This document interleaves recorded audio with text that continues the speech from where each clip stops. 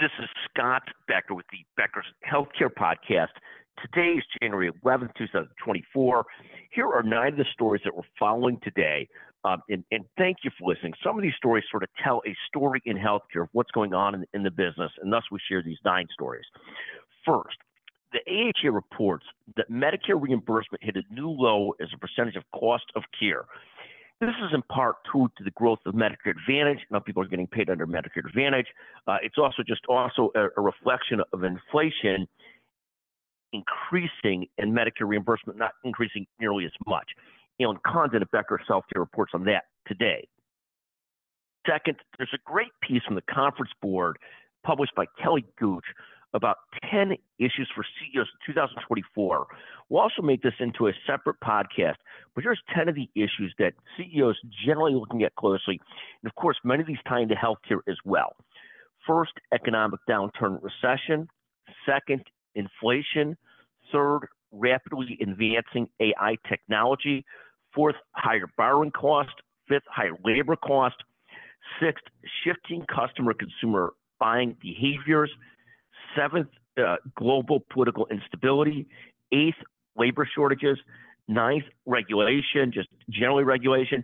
And 10th, political uncertainty in the country. And again, many of these apply very, very well to healthcare and the leadership in healthcare as well, so they make a lot of sense here.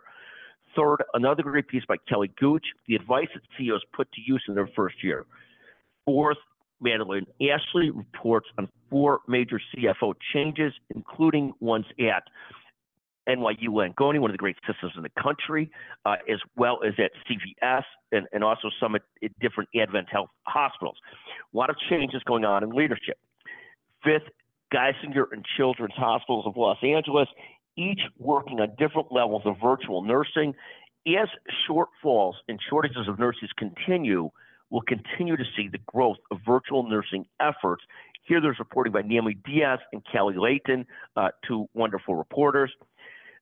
Sixth, CVS Health, Karen Lynch, says primary care is the quarterback of healthcare. And this may be true, but there aren't enough primary care physicians to go around for all of those that are trying to buy them up and collect them and employ them. So we'll see how this all looks over time. Seventh, the Walgreens CEO, Tim Wentworth, says that Walgreens aims to be a healthcare company, not just a pharma company. And that's all well and good, again, but there are tremendous shortages that are making that hard to do. Naomi Diaz reports on CVS Health, Laura Dierda, editor-in-chief on Walgreens. Eighth, Hoag Health System embarks on a $1 billion expansion. That's fascinating because it's really a case in healthcare and in business of the haves and have-nots. Hoag Healthcare, an incredibly well-run system, could afford to do this expansion. Many of the systems couldn't. Ninth, another discussion about rising uncompensated care. They have Denver Health, a great safety net institution at the breaking point, says their CEO. That's reported on by Andrew Cass. It's Madeline Ashley that reported in the Hoag Health System story. And again, Hoag Health System took a $1 billion expansion. Denver Health, safety in the hospital, barely keeping its feet above water, and more uncompensated care. Again, those are 9 of the stories that we're following in healthcare currently. Thank you for listening to the podcast.